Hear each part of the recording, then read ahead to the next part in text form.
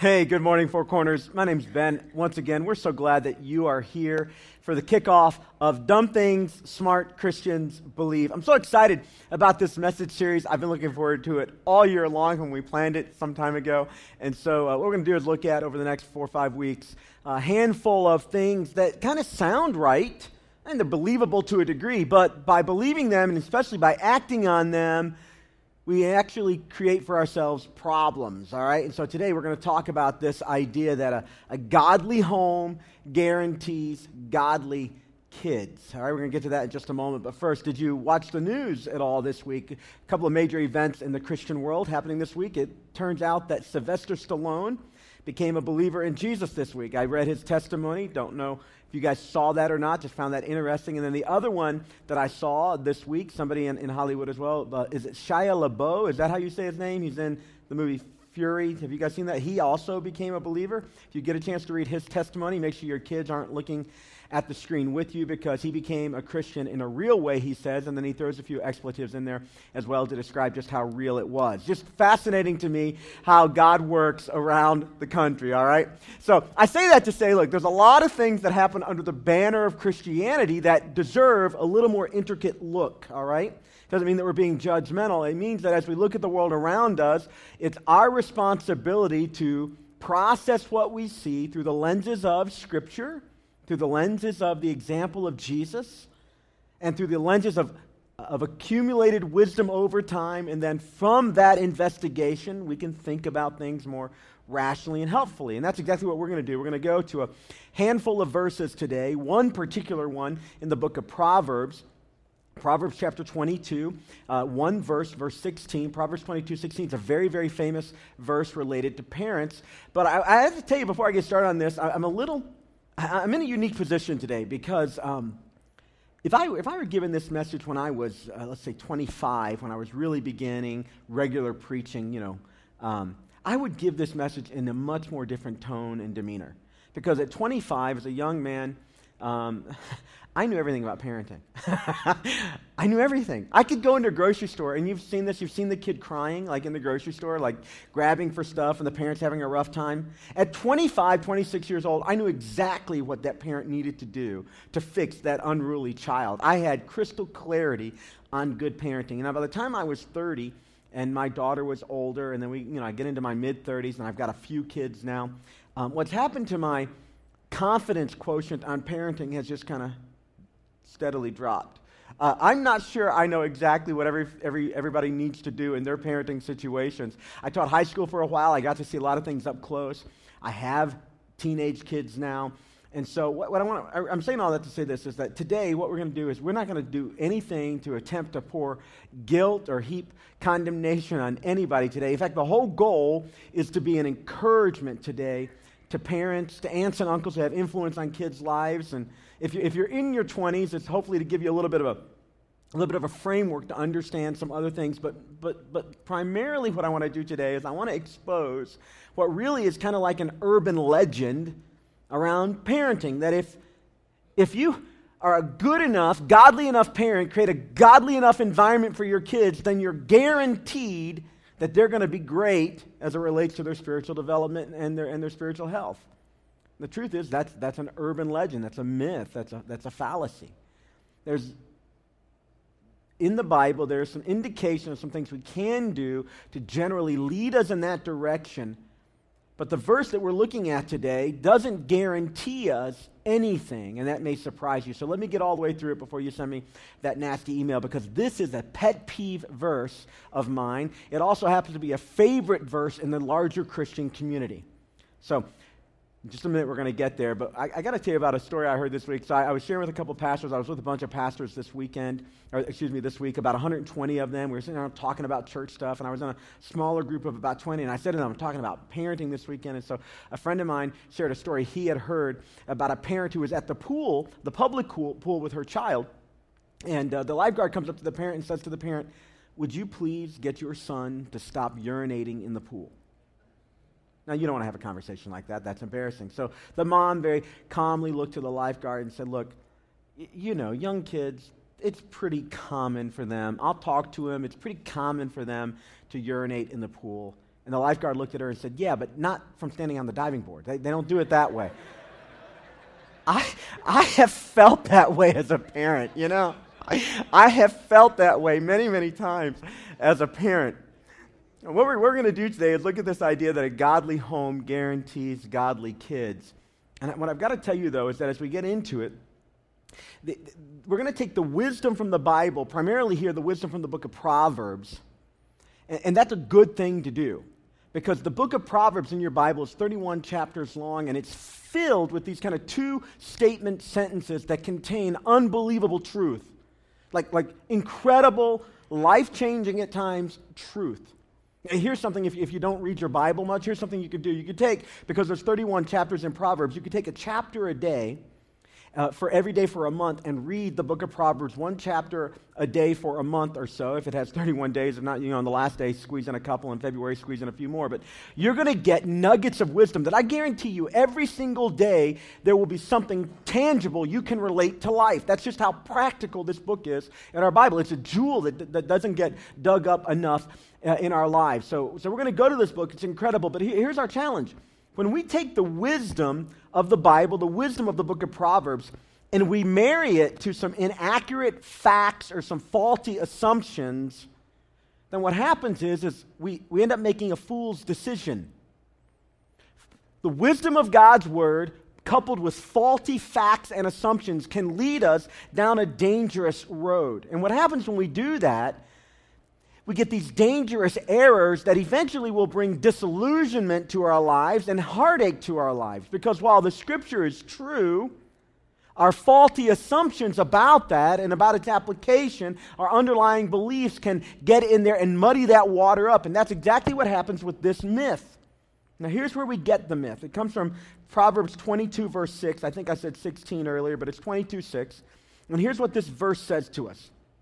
See if you've ever heard it before. Train up a child in the way he or she should go, and when he or she is old, he will not depart from it. That's what this verse says. Now, along with this verse, there's all kinds of stories in the Bible about parents and kids, all right? There's all kinds of stuff there in our Bibles about that. And so here's what we tend to think that this verse says, or here's the way I've heard it said. If I train up a child, if I train and raise my child or my children in a godly home, then my kids will be godly. If I do it right, create the right environment, then voila, my kids get the full benefit of that and they're fine. And then we go on to say that even if they go through a season of rebellion, eventually they'll come back to Jesus because they've been raised correctly. They've been raised correctly. This is the way, just by show of hands, how many of you have been around church stuff? You've heard, I'm popping a little bit. How many of you have been raised around church stuff and you've heard some version of this kind of teaching out there? Yeah? Good. So here's the thing. It's not all wrong. It's not all wrong, but it's true in a nuanced sense. There's a challenge when we take the truth of Scripture and we couple it with faulty assumptions.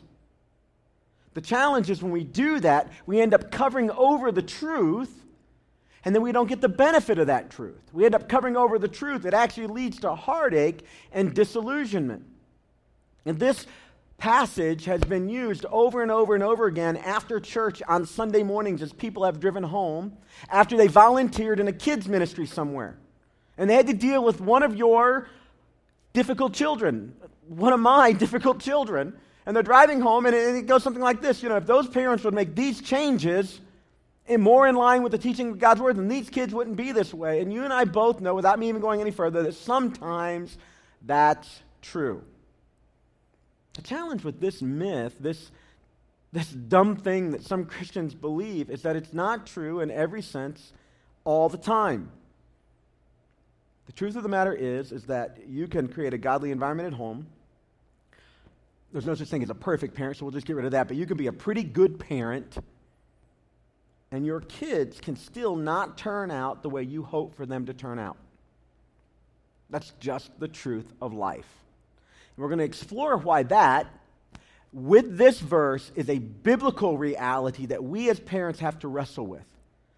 That kids who grew up in our homes, just like you grew up in somebody's home, you have to wrestle with this, because believing that if you simply create the right environment, these false assumptions that say if you do that, then you're guaranteed a godly kid, then that's going to lead to some disillusionment, some pain, and some heartache. And I don't want that to happen to you. So, one more time, I was, again, talking with all these parents, and one dad shared this story about his kid. I was trying to gather these stories, and I didn't want to share anything about my own kids and embarrass them, so I gathered other stories of people you don't know. All right, I got plenty on my own kids, plenty on my stupid parenting, but I'm not going to share any of that with you today because my goal is for nobody to feel condemnation, most of all me. All right, so here we go. He says to me that one day he put his kid to bed, 5-year-old kid, and they were having a struggle. He'd go to bed, he'd get up, go to bed, get up, go to bed. There was always a reason for him to say, get awake, right? And so he goes to bed, puts the kid to bed, and he's like, do not get up again. So he goes to his bedroom, kid's in his bedroom, and he hears, Dad, will you bring me a glass of water? And the dad yells back, I'm not bringing you a glass of water. I told you this is the last engagement. Parents, you ever been through this? Yeah, some of you young moms are like, this is my life, right? I'm not going through this again. So a few moments later, the kid's like, Dad, I want to drink water. And Dad says, I'm not going to do it. We're done for the night, right? So one more time, Dad, give me a drink of water. Dad says, I'm not doing it. If you call me again, I'm going to give you a spanking. So whatever you think about that, that's what he said he was going to do. I'm not endorsing spanking, not endorsing spanking. All right, it's fine. So he says, all right. So he says, if you do it again, I'm going to give you a spanking. So a few moments later, his son yells out to him, Dad, when you come in here to give me a spanking, will you bring me a glass of water? What do you do with a kid like that? What do you do? I don't know what you do with that, all right? So the belief is that if you train up a child in the way he should go, when he's old, he'll not depart. But we interpret that to mean create a right environment, be a godly parent, I get a godly kid. So here's what the Bible really says about godly parenting and godly kids. Godly parenting. He says, kind of part A here, here's what the Bible really says. Part A says, if you train up a child, so this is emphasis upon the child, all right? So let's talk for just a moment here. Who is the audience, the intended audience recipient of this particular proverb? So if you train up a child. So we're talking to parents. We're talking to parents here in this particular verse. If you train up a child. So who does the most training?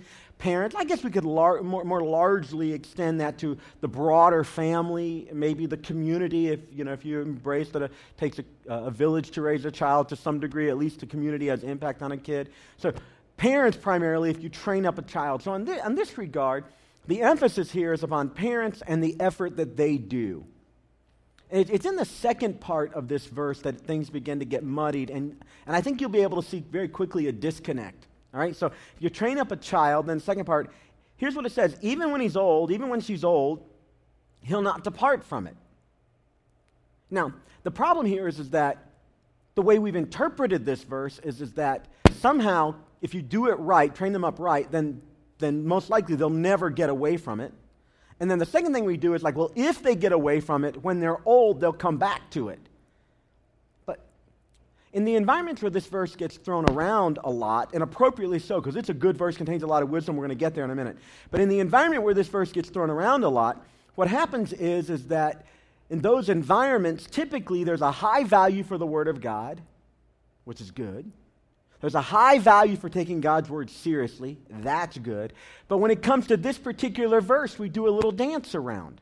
See, what the verse says is that when he or she is old, he or she will not depart from it, meaning that if you train them up rightly, then what's going to happen is they're going to stay with it.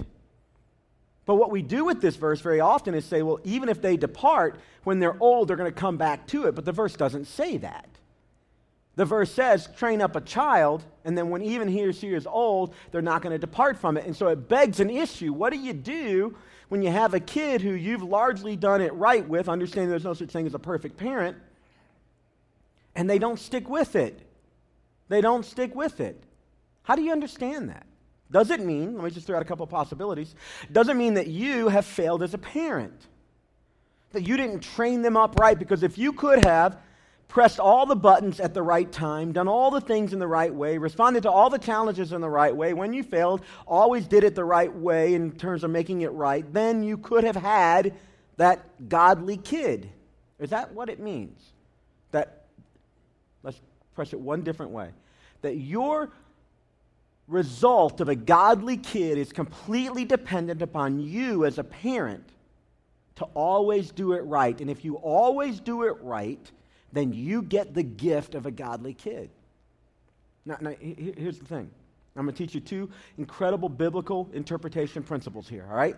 So we have a church built largely for people that haven't felt at home in church on occasion, like maybe ever. We built a church for people who don't necessarily have a lot of biblical or theological knowledge. That's why we take our time and we do a lot of, tangible Bible teaching with practical steps. So I'm going to teach you, for those of us that maybe haven't had this exposure, two incredible principles. Here's the first principle. Scripture interprets Scripture. So this is a life-changing way of understanding how to read your Bible. It isn't, I read the Bible and I interpret it, all right? You missed several steps there. We'll do a little bit more on this in some other environments, but bottom line is you look at Scripture, and one of the tools we use to understand it is we look at other Scriptures. Sometimes the Scripture's right before it, sometimes the Scripture's right after. That'll solve a lot of problems. Sometimes you look at that Scripture and you put it in its appropriate type of literature that it is. Sometimes that'll solve a lot of interpretation problems. But the other bigger picture is all Scripture that is meant to be true and applied to life has other Scriptures that speak to that issue. And we take all those Scriptures and we try to then build a consistent theology of that subject. So when it comes to like the person of Jesus, who he was, what he did, you have the Gospels, but then you have Paul writing about it. So we use Paul to look back and apply meaning to those Gospels. You have the prophets from the Old Testament anticipating Jesus coming. So we look at the prophets and we bring meaning from the prophets and we layer it over. And then we get a well-rounded, well-developed theology of who Jesus is and what he did when he walked this earth. So the first biblical principle for us today to try to get through this misconception is Scripture interprets Scripture. And here's the problem when you look at the Bible. You have some incredible parents who raised some kids that weren't so great. You have people who are held up as examples for us. You either have to embrace that reality that some incredibly good parents have had some challenges with a few kids, or you have to go the other side. You have to go to the point of saying, it requires perfection as a parent for me to get the guarantee of a godly kid. Now, the problem with that option is, just like there's no such thing as a perfect person, there are no such things as a perfect parent. It's just not true. They don't exist. My wife's pretty close. She's pretty close, but I'm not. It doesn't exist.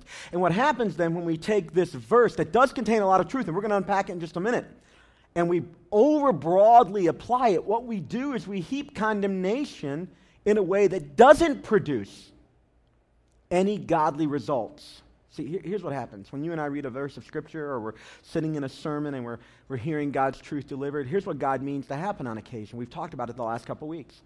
He means on occasion for the Scripture to hit you square between the eyes and produce in you a sense of what the Bible calls conviction. What that means is that the Holy Spirit is taking the words being spoken or the words being read and bringing them alive to you, and they speak to your situation, and you feel in your heart, in your mind, in your thinking capacity, in your feelings, you feel a gap between what you're called to and where you are. That feeling of the gap is called conviction. That's a good thing. Conviction, God uses the conviction of the Holy Spirit to bring us to repentance so that we make a change and turn towards Him. That's a good thing. When you take a myth, a misconception, that is truth from God's Word layered over with false assumptions, rather than bringing conviction, which is good, it tends to bring condemnation, which is bad.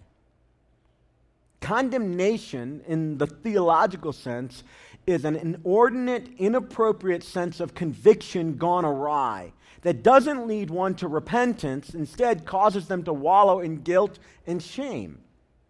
And when we raise the bar of parenting to such a degree that it's all on you, parents, all of it is on you. And you can look at a kid at any point in their development, and if there's any challenges at all, it always means that there's a problem with the parent. What we've done is we've not opened the door for conviction only, we've opened the door fully wide for lots of condemnation. So let me show you some Bible here so you don't just think I'm pulling this stuff out of my ear, all right? Rebellion happens in the best of environments in the Bible. Rebellion happens in the best of environments. It happens the best of environments in people's homes as well.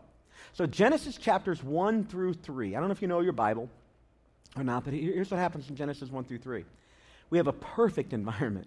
A perfect environment. Adam and Eve. They're in the Garden of Eden. This is the story that the Bible gives us of the beginning of humanity. And they're in the Garden of Eden, and everything is right and perfect and good. And if a perfect and good environment would ever have the possibility of producing perfect and good results, this should be that. Yet it's not. Adam and Eve blow it. Turn the page. Now we've had a mostly good environment. I mean, it's been mostly good. We have 3 chapters of mostly perfect stuff and a couple of verses at the end of chapter 3 of not so good stuff. And by the time you get to chapter 4, in the first family, let me tell you how bad it gets. One son kills another. I mean, we don't just go from mostly good, a little bit of bad, to a little bit of bad in the kids' lives. We go from mostly good, some bad. Now, it's a big bad, but it gets restored. God makes a way, to murder in the first family. All right, so like, all right, well, that's when sin gets introduced. Some of you are thinking that. So let's turn the page again. We get to the story of Noah. And the whole world is bad. But Noah and his wife are good.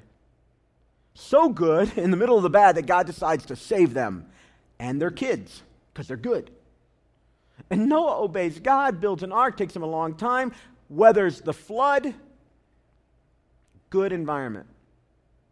And in that middle of that good environment, there's some serious dysfunction that happens in your Bible in that environment, both with the parents and the kids.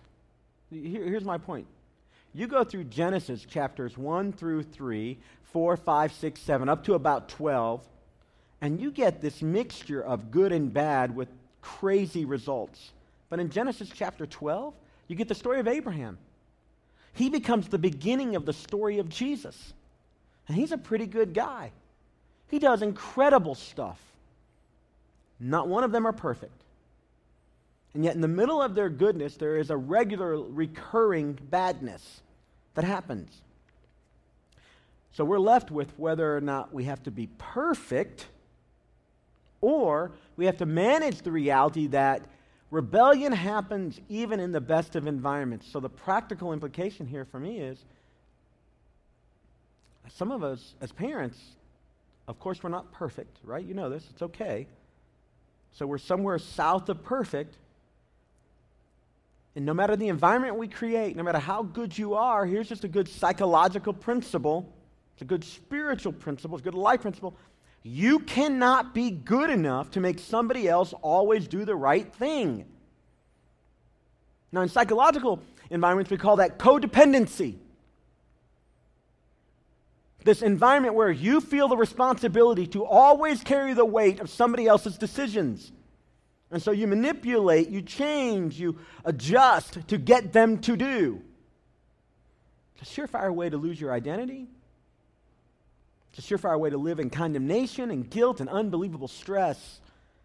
And I'm telling you, there are parents all over the north suburbs here where God has planted this church to minister who are living that exact life with their children. And Facebook doesn't help. I'm a huge fan. But you get on there and you see stories, highlights of people's lives. You watch the highlight reels. What you don't know is behind every positive post, there's 5, 6 arguments. There's challenges, and you see somebody's vacation or somebody's great kid, and look at this thing. And the studies are proven out. This is not Ben talking. These are scientific studies that have been done that show that most people, when they get done looking at Facebook, feel worse about themselves because they do this comparative thing. So we've got the entire culture looking at parents saying, somehow you're not as good a parent as this person, this person, this person. We have challenges in our own homes that sometimes can convince us we're not very good at anything. And then you have Bible verses like this that get truth covered over with false assumptions that make it even worse. So rebellion can happen anywhere. Here's another truth from God's Word. Everyone is responsible for his or her own actions. Everyone. That means you, the person next to you, your kids are responsible at some point for their own actions. Now, let's be clear, when they're very little, you have a lot of control, a lot of power. As they get older, guess what happens? They get a mind of their own. They get a will. They grow, they develop, they get an opinion, they get a personality. Of course you have an impact on that. But in Ezekiel chapter 18, and I will not read the whole thing for you. This is an incredible, fascinating passage for parents. Ezekiel was a prophet in the Old Testament, and he's a prophet in a unique time in Israel's history. He's a prophet when there's an exile. That is, the children of Israel have been carried off, most of them, to Babylon in captivity. It's not a good time. Not a good time. And they're talking about how they got there. How did God's people end up in captivity as slaves? So the common saying is we're here not because of what we did. We're here because of what our parents did. And they had a proverb for this. That the parents eat sour grapes, but the kids' teeth are set on edge. That was the proverb they would quote. So the prophet Ezekiel comes along and he gives them a word from God and he says, look, here's the deal. You're not in slavery simply because of what happened in your past. Of course, our past has a connection. He explores that in this passage. But you're here because of your own rebellion. And then he gives us some pretty pointed verses. He gives us some pretty pointed verses in Ezekiel chapter 18, verses 1 through 32. But I'm going to pick up at verse 17. Now, knowing that background, that there's this debate, how did we end up here? He says, verse 17, he's talking about a good kid who lived in a bad environment. He says, this kid, he will not die for his father's sins. He'll surely live. But his father will die for his own sins because he practiced extortion, robbed his brother, and did what was wrong among his people. Yet you ask, why does the son not share in the guilt of his father? Since the son has done what is just and right and has been careful to keep all my decrees, he will surely live. The soul who sins is the one who will die. The son will not share the guilt of the father, nor will the father share the guilt of the son. The righteousness of the righteous man will be credited to him, and the wickedness of the wicked man will be charged against him. In other words, we stand alone. There comes a point in everybody's life when they personally are responsible. So verse 30 says, therefore, O house of Israel, I'll judge you, each one according to his ways, declares the sovereign Lord. So if that's true, then repent. Turn away from all your offenses. Then sin will not be your downfall. Rid yourselves of all the offenses you've committed and take a new heart and a new spirit. Why will you die, O house of Israel? For I take no pleasure in the death of anyone, declares the sovereign Lord. Repent and live. Our point here is that at some point, no matter what environment a kid was raised in, they begin to become responsible for their own choices. That's why some adult kids look very different than the environment they were raised in, because rebellion abounds in everybody's heart, yours and your kids. And no amount of perfection in you will fully cover their rebellion. Good parenting helps. Good environment helps. Partnering with a healthy church like this helps. It doesn't guarantee anything. In fact, every single boy and girl at some point is going to have to come to terms with their own rebellion. And in a church environment, we hope they do that by submitting their will, which includes their rebellion, to the lordship of Jesus. And they do that not because their parents want them to, because that doesn't work. They do that for it to work because they feel the conviction of God, and they respond on their own as an individual to the call of Jesus to become his disciple. So, rebellion abounds. Each one of us stands alone. And here's the final thing I want to say about this, is that we can have lots of influence, but we don't have any power. We can have lots of influence as parents, but we don't have any power. And that gets more and more true as kids get older. I don't like this. Because I'm going to be honest with you, and parents, you know when I'm getting ready to say truth, it's not arrogance. You have the ability, like I do, to look at your kids, I look at mine, and you know, because of your wisdom and experience, exactly what they need to do at this moment that would be the best and most wise decision. And you're right. You know that friend isn't good for them. That environment isn't good. Those grades, this homework pattern, it's not going to work. And you can talk to your blue in the face. And you can adjust and manipulate in a good way, discipline in a good way, and you can make some effort. Some real progress, but at the end of the day, you don't have any real power. And there's going to come a point when they either move out, right, or they just disregard your influence altogether, if that's the way this goes, where you have no power, no say really in what they do. And every parent has to come to terms with this. So what do you do with it? Well, I think what we do is we try to uncover then what is the truth of this verse and strip away all this condemnation and falsehood. So here's just a quick verse as it relates to this idea that we can have influence but not power.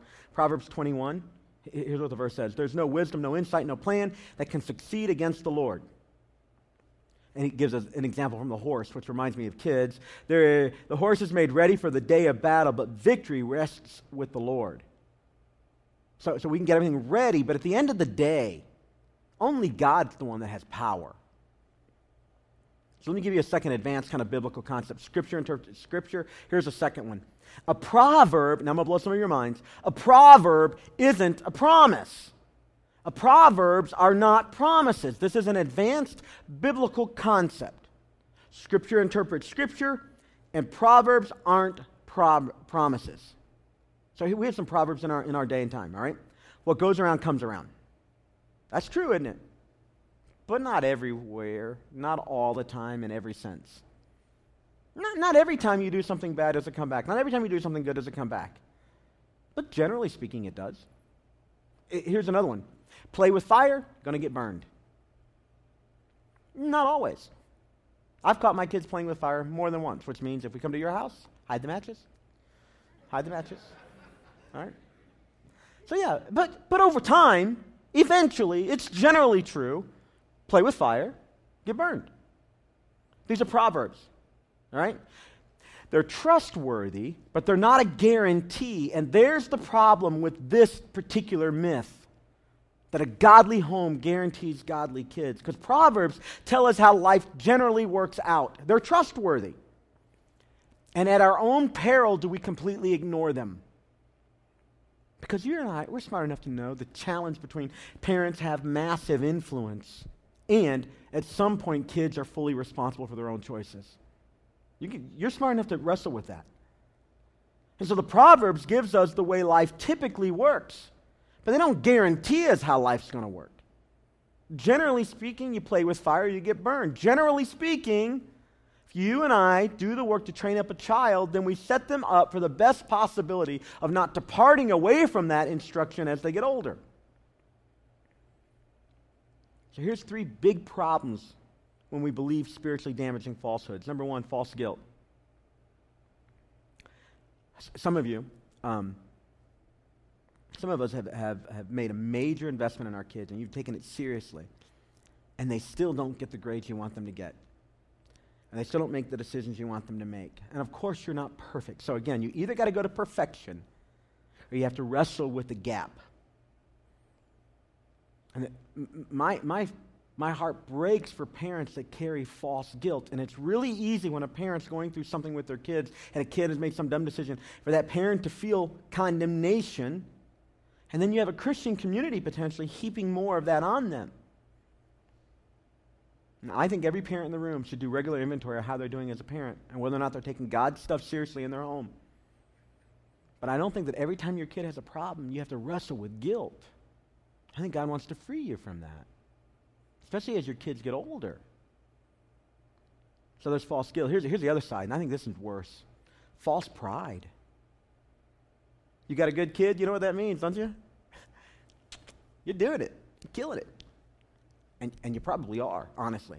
In fact, we probably could learn from you. I know I could, and my kids aren't perfect. And I don't mean that in some condescending way. But the problem is, at the end of the day, there's this inflated, and so sometimes we get into image management with our kids. I'm going to be honest, I'm very selective what I tell you about my kids. That's for their protection, but also for my ego. So I told stories about other people's kids today. Right? The problem is both false guilt and false pride. Here's the one that really breaks my heart. Kind of a false hope. See, the way we've interpreted this passage, if I do it right now, even if they go through a decade of hell, they're going to come back. That really isn't what that verse says. The verse says that there's power when parents do the investment to influence the life of a kid so that they won't stray too far. Now, the other one may be true. Maybe they'll come back. But that's not what the verse says. So holding on to this verse as to guarantee your kid's coming back around, it really is a misapplication. I think that produces a false hope. I don't mean to shatter hope here. Because there is a place for hope, and we're going to get there, and it's not going to take very long here right now. So let's talk about some ways to make it easier for your kids to know God, because I think that's the goal. Get your kids to know God. And here are ways that we can apply appropriately this passage to set them up for, in a general sense, they get trained right and they move forward without ever straying too far, which is what the verse actually says. Number one, I think we have to work on having a great marriage. Work on having a great marriage. More than you being a great parent, I need to be a great husband. My wife needs to be a great wife. That's the single best thing you can do. Now, that word great has all kinds of implications. And I'm hoping that instead of feeling condemnation about parenting today, you'll feel conviction to go out and work on your marriage. Because more than anything, your kids need to see what it looks like for a humble man and a humble woman to come together in a home. And just like you can't be a perfect parent, you can't be a perfect spouse, but you can have a repentant heart. You can bring humility. You can work on known problems and patterns, because at this point, it should be two adults coming together around a shared goal. So work on your marriage. All right? Here's another thing I think we can do. We can model what we hope to get. I mean, it's really not healthy to expect your kids to be all that radically different than you. And I'm going to tell you as a parent, one of my biggest challenges is seeing my own foibles and faults coming to life in the life of my kids. So you know what I do? I just blame their mom. I do. Right? Of course, if I do that, then I do that to my peril and theirs, right? But that's the truth. I see a hard-headedness in my kids, right? I see a stubbornness there. And so when it's good, when they're tenacious, you know what tenacious is. It's stubbornness in the right places. The other side of that is stubbornness, which is tenaciousness in the wrong places, right? But modeling what you hope to get, which means if I want my kids to have an authentic life filled with God, knowing that they're not perfect, then I need to exhibit the reality that I'm not perfect, and I will need and invite regularly God into my life. And the final thing I would say here, just there's a lot more we could say, is we got to adapt to their unique bent and to the world that they live in. It's not like it was when I grew up. And understanding their world to some degree, being able to talk about it. I think conversations go a long way to healthy parenting. We tend to gauge the temperature of our parenting by the amount of free conversation that's happening. Two big, just real quick, conversations and laughter. And that's really hard when kids are in the middle teen years. Conversations and laughter for us go a long way. All right? So let's talk about how to make it harder for your kids to know God and appropriately apply this passage in the reverse sense, all right? So here's a way to make it very difficult. Be unreasonably strict. I don't know what that means in your environment, but I know that the Bible cautions us in Ephesians 6, for fathers, do not exasperate your children, instead bring them up in the training and instruction of the Lord. Don't exasperate them. There's a way to do parenting that literally sucks the life out of a kid. And it has something to do with this being unreasonably strict. Now, there's unreasonably not strict, right? So those are the danger zones. Somewhere in the middle of discipline, appropriate discipline.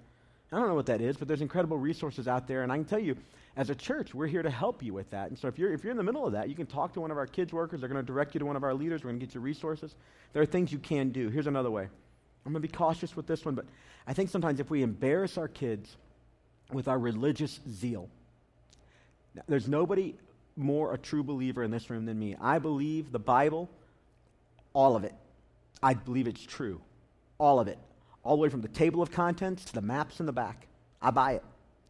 But there's a way to do your religion in front of kids, and usually in front of other people and your kids are watching, that actually reduces that fire in their lives and embarrasses them. And so again, Colossians chapter 3, fathers, don't embitter your children, they're going to become discouraged. And we can do that. We have to be cautious not to do that with spiritual things. One time I had made a major mistake growing up, way against our family rules. I was about 15. I'm not going to even tell you what it is, because I'm embarrassed by it to this day. So my dad came to me, and his first engagement with me was, I can't believe you did this. It's so embarrassing.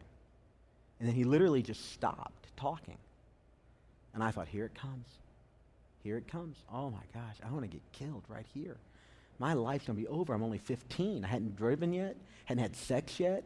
I was scared to death that someone was going to be gone. I wasn't going to have all the things that life had to offer, which, of course, is cars and women. So I clearly wasn't thinking straight, all right? But anyway, and so he stops and he looks at me and says, I am so sorry because I don't really care if it's embarrassing. I care about you. Man, what a moment. And I got a handful of these with my dad. That's incredible. What an incredible catching. He was concerned about how it would play at church, and instead he became concerned about me. That's what I'm trying to say here. And then finally, let me give you one big one that I see. If we constantly defend our kids, even when they're wrong, we set them up for failure. There's something about letting children feel the heat of their decisions that's actually good for them. So in the Bible, 1 Samuel chapter 3 talks about a prophet by the name of Eli, and he has 2 kids. And I won't take time to read the verse, but he has 2 kids, and they blow it. They mess up, and Eli covers their sin over and over and over again. He's always covered up, making it easy, cover it up. And it ends up destroying his kids and destroying him. So parents, what about if you have prodigal kids that are away? Let me just give you 2 ideas. I think you should pray for your kids. And pray for their brokenness. One of the best things that can happen to you and to me when we're erring from God is to experience some pain from our decisions. We get broken about it. And that brokenness has a way of leading us to repentance. That's a good thing. When we're always covering our kids, they can't experience the natural consequences. And over time then, they're always looking for the bailout, and they'll either disengage fully or they'll just find new ways of bailing out, but they don't ever grow. We do that spiritually. So pray for and here's another one. I think you can find a friend at church and talk to them. You'd be surprised the stories of people, very real life stories, parents who have been there. The final word I want to give is to kids. What do? Kids, here's the thing I'd say to you is, you can't ride to heaven on your parents' coattails. You got to take ownership of your faith because it's your responsibility, not your parents. And the older you get, that becomes more and more true. And then the final thing I would say is for all of us is, let's repent. Come back to God. Get some help and accountability in our lives. This is good for kids. It's good for parents. It's just good. The emphasis of this verse is on the parents doing what they can to set their kids up to know God. It isn't a guarantee, but it also isn't empty of any truth. There are a lot of things we can do. Now, over the next few weeks, we're going to look at a handful of other truths in a very similar fashion, 1 or 2 key concepts, and kind of pull back the curtain and see what's really going on. But right now, what I'd like you to do is go ahead and take out your Connect card, and let's take a few steps together as a congregation. Next step A for us every week is to give people a chance to make Jesus their Lord and Savior.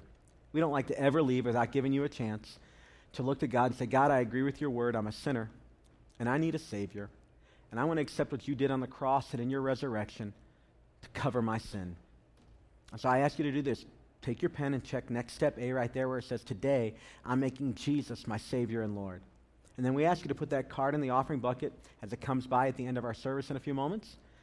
And then we're going to communicate with you via email. But in just a moment, I'm going to pray, and you can use your words, you can use my words, and you can look to God and say, God, I'm a sinner. Save me. Cover my sin. I want you to become the leader, the Lord of my life. All right, here's next step B. You're choosing to get baptized today. So if this is you, go ahead and check the box. And we'll communicate with you about that, answer your questions perhaps, or go ahead and just get you signed up and walk you through that process, all right? Here's next step C. Let's throw this out there, all right? Today, I'm returning to God, and the way of God I know that God has called me to live. So parents, if I was talking, God brought you some conviction, repent and turn. Walk back towards him. Younger people in the room, becoming adult, 20-somethings, 30-somethings, if there's some repentance you need to do, just go ahead and use this as an opportunity when we pray to turn back to God. Check the box as a statement of honesty, and then we're going to pray about it. I don't need to know the details. God already knows. We'll pray about it. Here's next step D. Here's a prayer that we're praying in our family this week. God, give us the boldness this week to make the next right step in making you a greater priority in our home. Well, that doesn't guarantee success. It certainly lends us in that direction. Right? And then next step E is our last time. We've been talking about this for a few weeks, and so many of you have responded, and we're so grateful. But I'm going to throw it out one more time. If you're willing to help us in 4C Kids, take this step.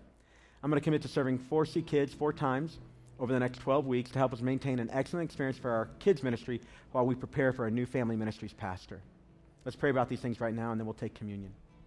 Heavenly Father, I want to thank you for your word, that it does bring light and life.